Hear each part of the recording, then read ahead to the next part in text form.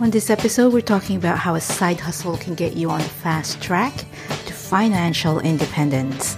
My name is Lou Blazer. You're listening to Second Breaks. This is episode 113.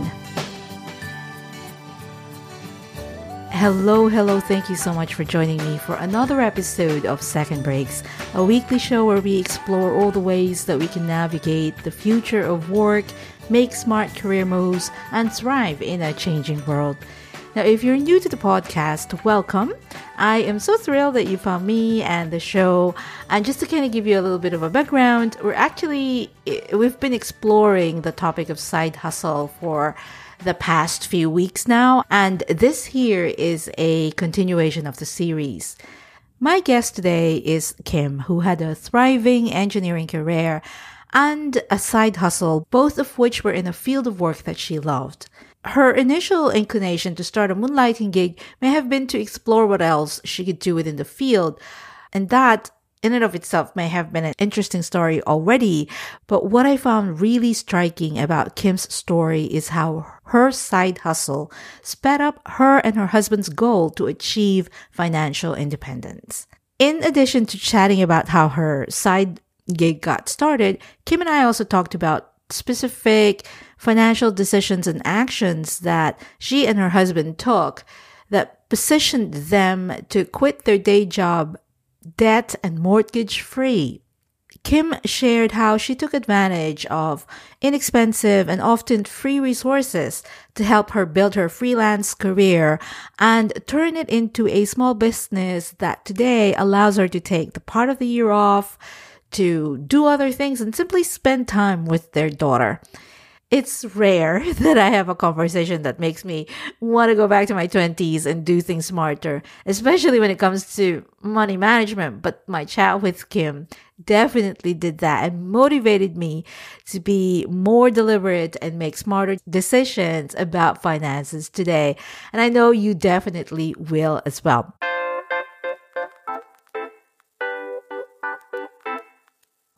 Now, before I transition to my chat with Kim, I wanted to let you know that in addition to this podcast, we also publish Signals. Signals is a weekly newsletter of curated industry trends and the most current strategies to help you navigate and position yourself for the future of work.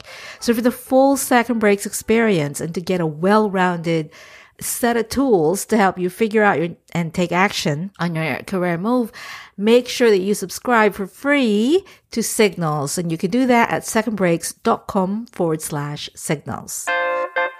Okie dokie, let me get out of the way. Here's Kim describing how her side hustle got started.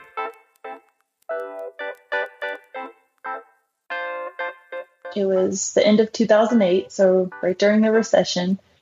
And I was working in the construction industry, so very, very slow.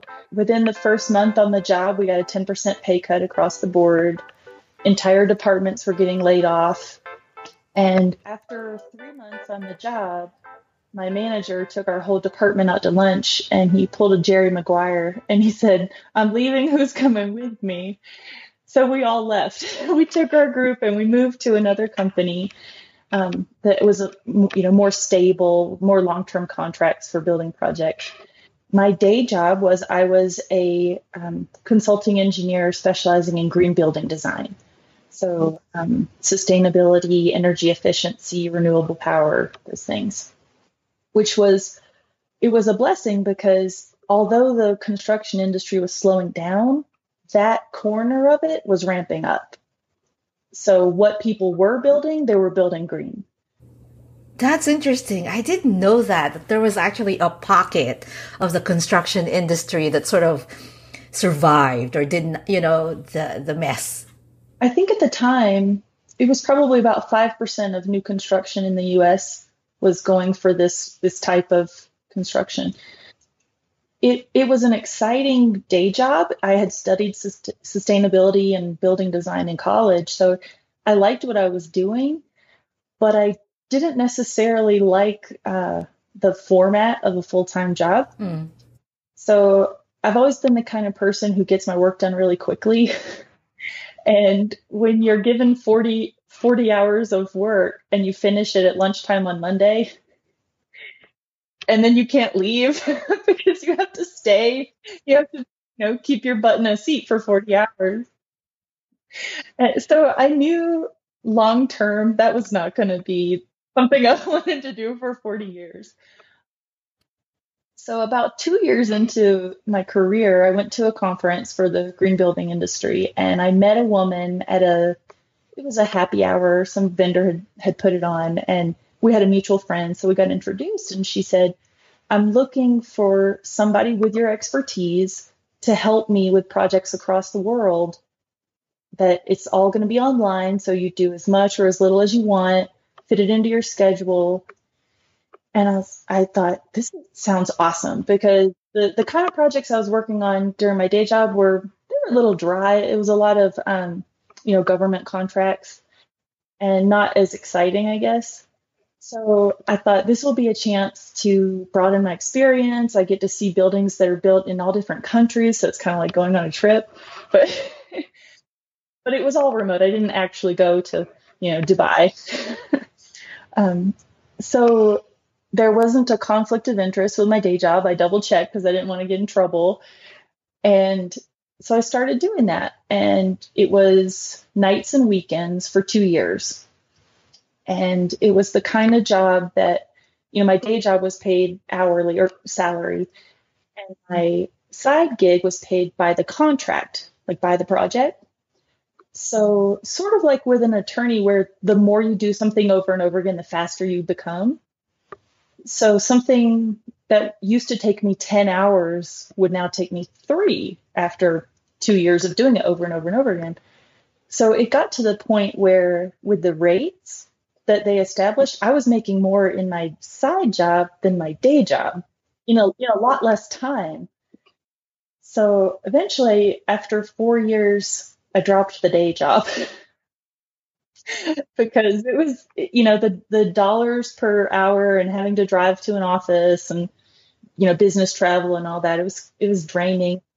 We were about to start a family, so I knew it was a good time to go. This goes back to the nature of the construction industry, but was there ever a concern on your part that, is this really sustainable? Is there going to be continued projects? I did worry about that at first. So what I had started doing from the beginning was keeping really detailed records of how many assignments I was getting every month, which months were higher and lower, because it's definitely very seasonal with construction. So during the summertime, folks are out building their buildings. They're not documenting it for me to check their boxes. So summers were always really, really slow, which was nice for taking a summer vacation. But I would have to pre-plan that out as far as, paying myself. I'll quickly go back and confirm what you said before you started doing the freelance work, when you still had a day job, that you made sure that there was no conflict of interest. So did you actually talk to your employer? Did you tell them that this is something that you were thinking of doing? So you disclosed that you were going to do this? No. So just being honest, no. So I had talked to another person who worked at my company who was also doing freelance. Apparently, a lot of engineers with day jobs also freelance. And there's some pretty well-defined lines as far as a conflict of interest. The kinds of projects that my day job was doing did not overlap at all with the kinds of stuff I was doing at nighttime. Different clients, different locations, different markets altogether, right? Most of my day job work was through the government, and most of the night job work was private owners.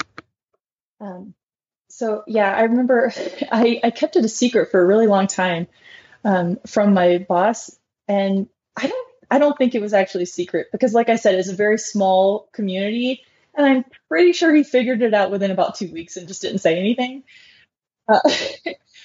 But what was funny is when I left that job, so this was like the Jerry Maguire boss that moved us all over.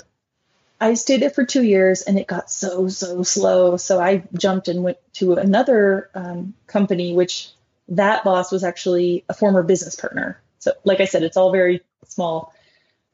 And so my last boss, I said during the job interview, by the way, I'm doing this thing on the side. Like, I don't want to hide this anymore. Are you okay with that? And he said, why didn't you tell me earlier? because in his mind, this person is getting continuing education, right? She's getting more experience, more exposure to projects that's going to help her perform better at the day job. Oh my goodness, I didn't even think about that angle. So that is so true. I am going to make note of that because I know that is a question that I get asked often is how do I talk about this with my current employer? And that is a brilliant angle, actually. So that is great. You can spin it and you can say, you can kind of spin it it's extra training that you're not having to pay for, right? You and your husband, you made some very specific sort of decisions, strategic decisions that allowed you to quit your day job from a financial perspective. So one of those, for example, was leaving San Francisco, right? And moving to Florida. I was wondering if you could share with us some of those smart financial decisions that you guys were making at that time that made it easier for you to quit the day job. My advice for any freelancer is to have a really good picture of your expenses every month, like your living expenses, because you don't know how much you need to work if you don't know how much it costs you to live your life. So if your family is spending $4,000 a month, well, you got to make more than that because you have taxes and business expenses on top of it. So for me, the main driver was I wanted to work less. Like I didn't want to work 40 hours a week when we were having little kids at home. So the key to that was we need to get our expenses down as low as we can. And we were not entirely, you hear stories about startups where they're all eating ramen and sleeping on air mattresses. We were not that intense because we didn't need to be. My husband was still working full time. So, but the biggest thing was our mortgage.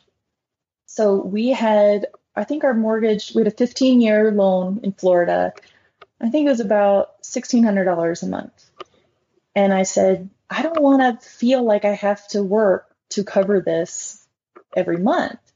So for those 2 years that I was working the day job and the side job, we took 100% of my take-home pay from my day job and my take-home pay from the side job and put it into the mortgage, prepaying it. Basically, you were living off of his salary.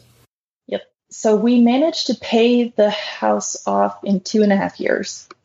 That is unheard of. Like, I don't know. I've never heard that story. Well, you know what? We calculated with the interest payments, like if we had just let it go if we had a 30-year term and let it go, we would basically be buying 2 houses when it's all said and done. So anytime I would get a payment from my client, I would put it to the penny straight into the principal. And you look back and you see like, oh, you paid $2,314.75.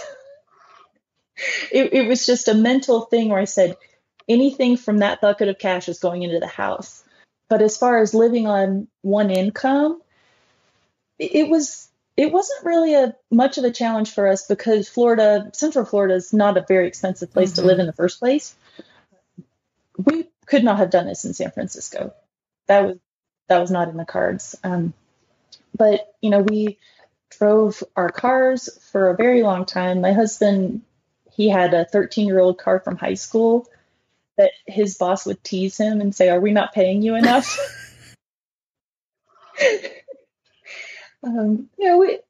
With pretty much every aspect of our life, we went with a cost-effective option. So for vacations, we would take road trips. We would go camping with our friends instead of staying in hotels. And we would pack our lunch every day. My husband he was the king of this. He would make like a giant 30-portion stock pot of soup and bring it to work every day. So it got to kind of just be our routine. Right. But we had met in grad school where we were living off of a grad school stipend. So we already knew how to live off just a little bit. And we kind of just kept doing that, if that makes sense. That definitely makes sense. And what I totally admire about that story, and a part of me wishes that I could go back myself to change the way that I did it. Because like the usual story is as our salaries go, increase, so does our expenses, right? So example would be, oh, let me buy a new car because now we can afford to buy a car, right? Or, now we can afford a bigger house. Like lots of people I know, would say, well, what is the size of the mortgage that my company or my bank would allow me? And I would max that out, right? And so as the salary increases, so does the expenses, right? And I know for a fact because I was like that. That's basically what I did, right? And so you just keep upscaling. At that time, I was living in New York, and my apartment was just getting bigger and bigger. And I just kept moving to, a bigger apartment because now I can afford the bigger apartment. So that's why I was like, oh my God, I wish that I had taken that sort of attitude, because look where I would be. I would, would be in a very different place, because that allowed you to make some decisions or some other options. You were able to play around with different options because of that. Was the goal to, like, I want to quit at some point? Was that the goal? Or we want to be financially independent, or I didn't want to have a mortgage? Like, what was the goal? Do you remember? I think at some point we could have seen ourselves having a more inflated lifestyle.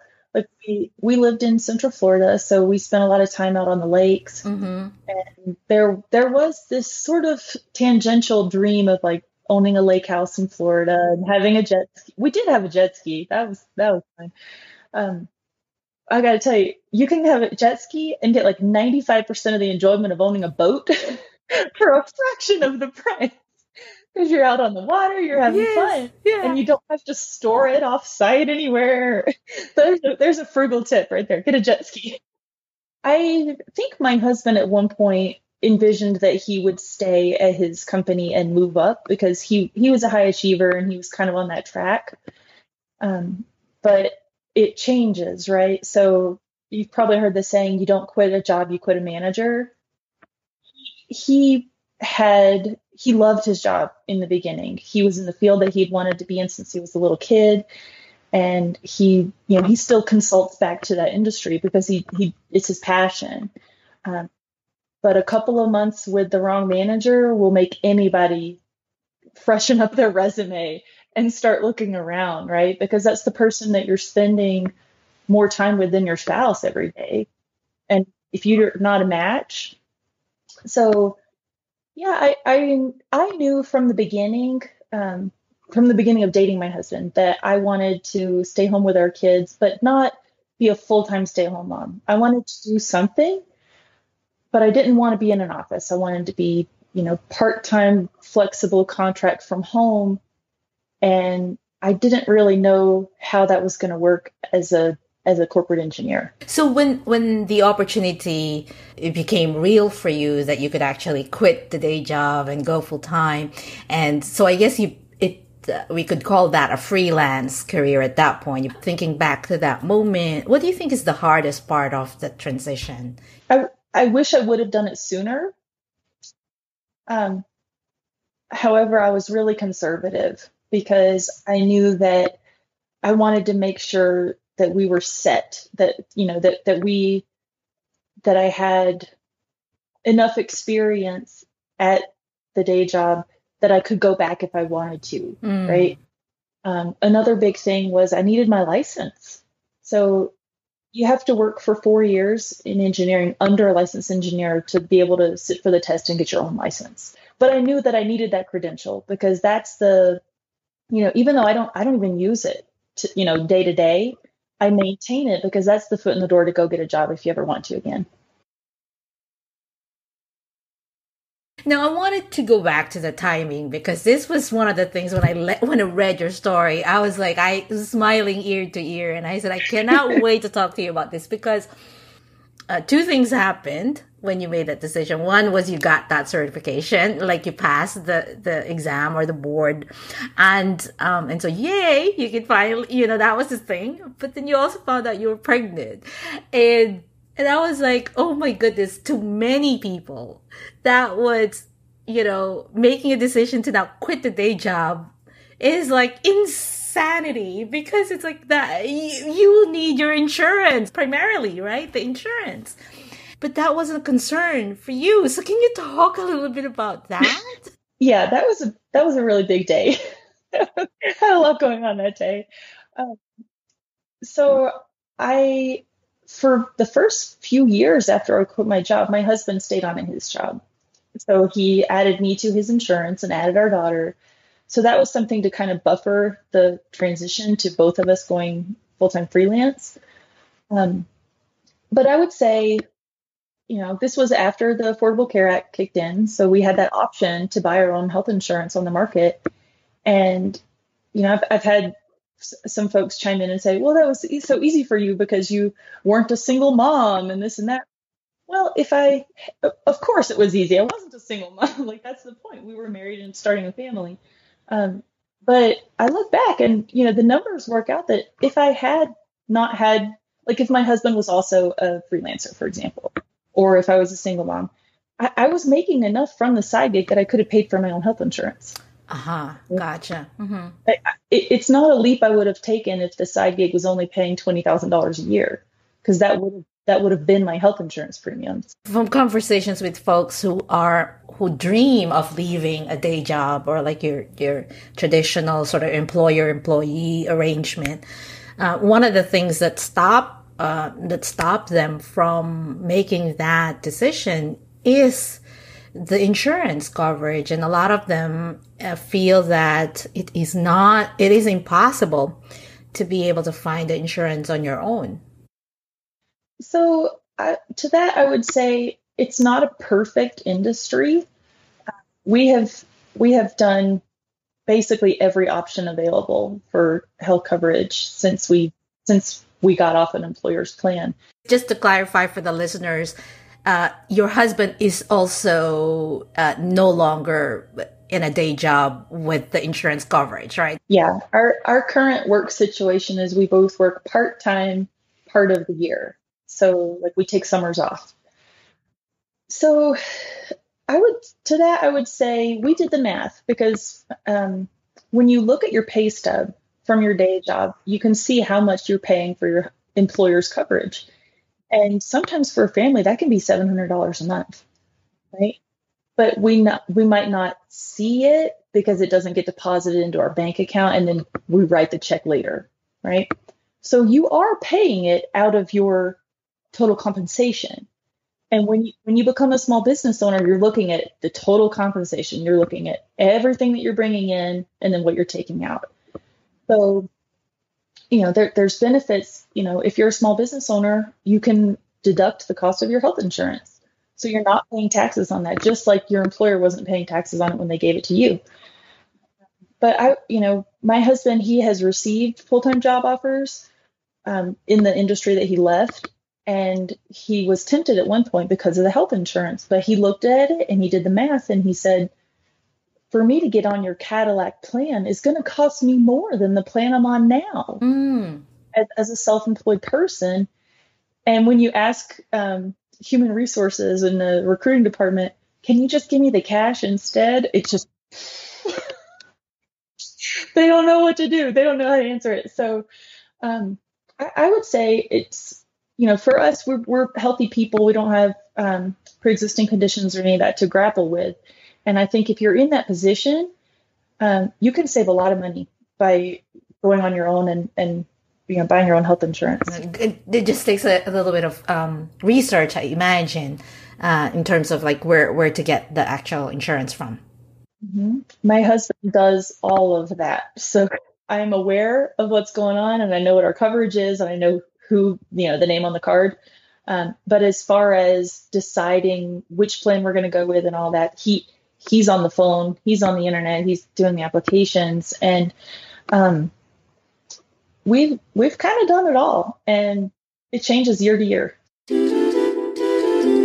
there's a component of becoming a freelancer that's just like, where do I get my clients, right? Or the managing the cash flow part. But there's an element of the freelance career where you're a business owner, the sort of, along the lines of what you talked about. So where did you, I guess that is the question, is like, where did you go to a business school? Like, where did you learn running the business elements of it? Okay, so I love to read, and I read dozens of books. I still have them down in the basement, and it was all about, the titles are so cheesy, but they're like, incorporate and get rich, and like, all these things about the financial benefits of having your own business. But as far as setting up the company and getting it going and all that, in Orlando, there's a small business development center.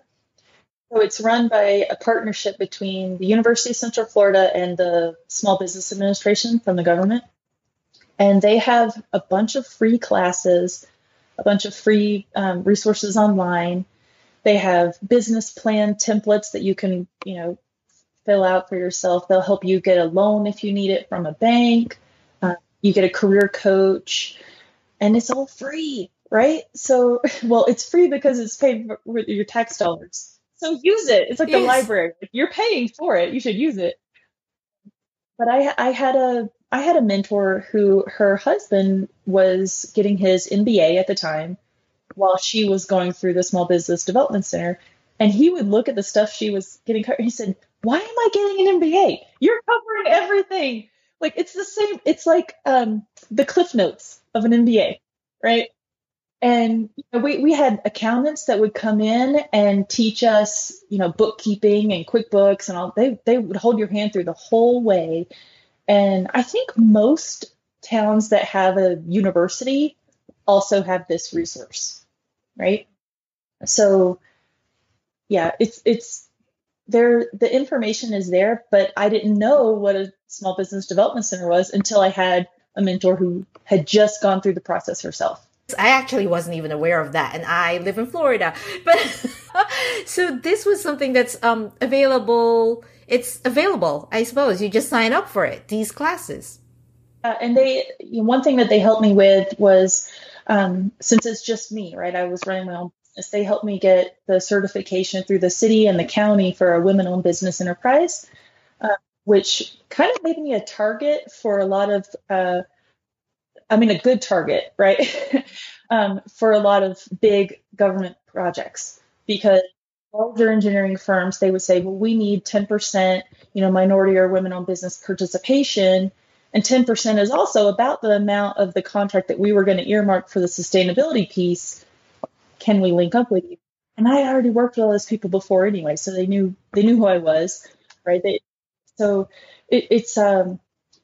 was really helpful to have that connection, and it was really easy actually to fill out all the paperwork. Did you do that immediately, like from day one, or did you start off and say, let me try this out first and then let me incorporate later? I didn't. So I was sole proprietor for the first 2 years, like when I still had my day job, and then I incorporated in 2013 when I decided to do it on my own. But as far as all the women-owned business stuff, I didn't chase that until a client came to me and said, we want to work with you. Do you have this thing? And I said, no, I don't have it, because I never thought I'd work for, the city of Orlando or whatever. And they said, well, we've got this big giant project coming up and we want to use you, and we want to also satisfy this requirement. So that's what prompted that whole process. And then when everybody hears, oh, Kim's got that certification, because first of all, there weren't a lot of sustainability consultants in town anyway. And second of all, there weren't a lot with that, niche, because I'm in engineering and it's not a female dominated profession. Moving on to a slightly different topic, I was just curious because, you are still doing that bit, like that sort of freelance job or freelance projects. And then your husband is doing something also, but also still within the mechanical engineer sort of space, but different projects. But I was just wondering if you are looking to, or have you guys started to sort of parlay this experience into something else? So for example, teaching other people how to do this, or, that kind of stuff. Right. Well, so for a long time, I had been missing that social component of working with other people. And Yeah, because um, the work that you do is it always it's work from home. all, Yes. yeah. Yeah, The yeah. only Okay. time I would see people is like for 1 week a year at a conference. So we Skype a lot, but it's not the same. So I had been kind of wanting more of that social connection with people, and especially because we live in Wyoming now, and there's not a lot of people here. So anytime I tell someone, yeah, I'm from Wyoming, they say, oh, I've never been there. Like, that's the response every time. Um, so it got to a point where, throughout our marriage, we had been reading blogs about personal finance and, self-employment and making that switch and, kind of taking back control of your time again. Um, and the main lever for that is controlling your finances, right? To allow that freedom. And so earlier this spring, I decided I want to write about our story. I want to tell what we did. And it was with the mindset of I'm talking to my two best friends who are still working full time in engineering, but they've got families now and their priorities are kind of changing. And so I said, I just kind of want to tell people, sort of like how I followed the prescriptive path of my mentor. I want to tell people exactly what we did so that they can see that this is possible and that you're not stuck with, the kind of job that society tells you you're supposed to have, and how you can actually do that numbers wise. So I started writing, and it kind of made a splash pretty quickly, especially among women engineers. That was a nice surprise. I would imagine because it's almost like if you're in that space and if they didn't know who if they didn't know you or they didn't know your story and they're only looking at their bosses or their peers who are also, they're all in the same boat, they're all working, and it's almost like, well, this is the path, this is it, this what other options do I have unless I am financially independent, which is the key, right? And so and how do I become financially independent? Is that even possible? Well, I'll tell you there's different um, levels of financial independence. The biggest, I guess, the first one for us was paying off our regular debt, like our credit cards and student loans. And then after that was paying off the mortgage. That's a big thing. Our parents still have mortgages, and they're technically retired, right? So having that kind of freedom of knowing like you've got a place to live forever and you don't have to make that payment to the bank anymore, that opens up a lot of options to take risks with your career. And another thing I like to tell engineers is, freelancing can be a lot more lucrative than working for somebody else. And especially if you're in a niche where you're often slow at your day job and maybe your manager doesn't actually need you on 40 hours a week, propose the idea of being a contractor, because if you're working 15 or 20 hours a week, right, then they don't need to lay you off if they're slow, right? That was a big thing where I was working. And, I think as far as the way consulting engineering works, you're paid your salary, your salary, your salary is based on your billable hourly rate. And so for a typical engineer, it might be, say you're starting at $60,000 a year salary, so $30 an hour. Your boss is not billing you to the client at $30 an hour, they're billing you at $100 or $120 an hour. So when you go freelance, you put in the contract that you want $100 an hour, right? So that $70 an hour, that's what you use to pay your Social Security and Medicare taxes, your health insurance, your business expenses. But you still get to keep a big portion of that 70% because you're not paying your boss's salary and benefits, right? You're not paying that overhead. So yeah, you can keep that same earning level by working fewer hours, by contracting directly. Exactly. So you said that you started writing about this work. Where is this place? Like, where can we find this writing that you've started to do? So my website, it's thefrugalengineers.com.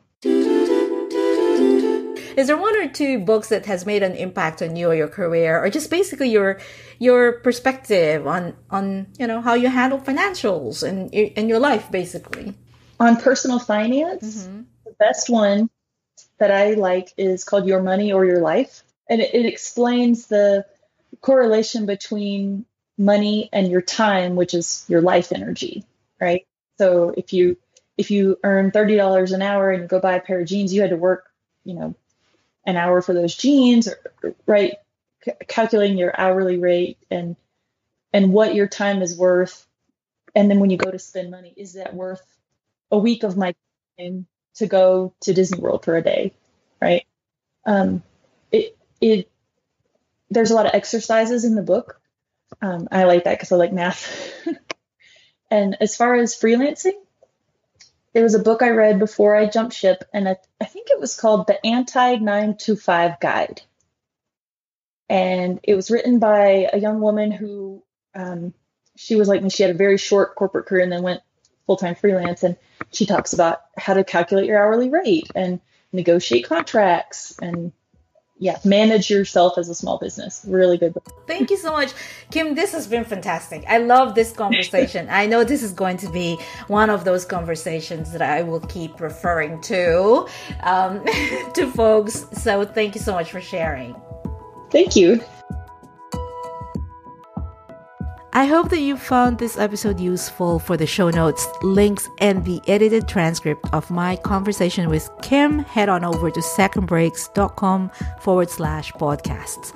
For the full Second Breaks experience, remember to subscribe to Signals to get curated industry trends, strategies, and real talk about the future of work. We continue with the Side Hustle series next week with Michelle Mazer, who is progressing nicely in her corporate marketing role, except her heart wasn't in it, so she started a side hustle to get back to what she really loved to do and has since grown that into a sustainable full-time consulting business. And so if you haven't yet, now is a good time to subscribe to the podcast via whatever app it is that you're using right now to listen to this episode. Or if you happen to be listening to this on the website, you're going to find options for podcast apps right there below the audio player as well. One last favor, if you like listening to this podcast and find it useful, I would appreciate it so much if you would share and tell your friends about it. Okie dokie, I will be back next week with Michelle and her side hustle story. Until then, keep on making your dent, my friend. Cool beans.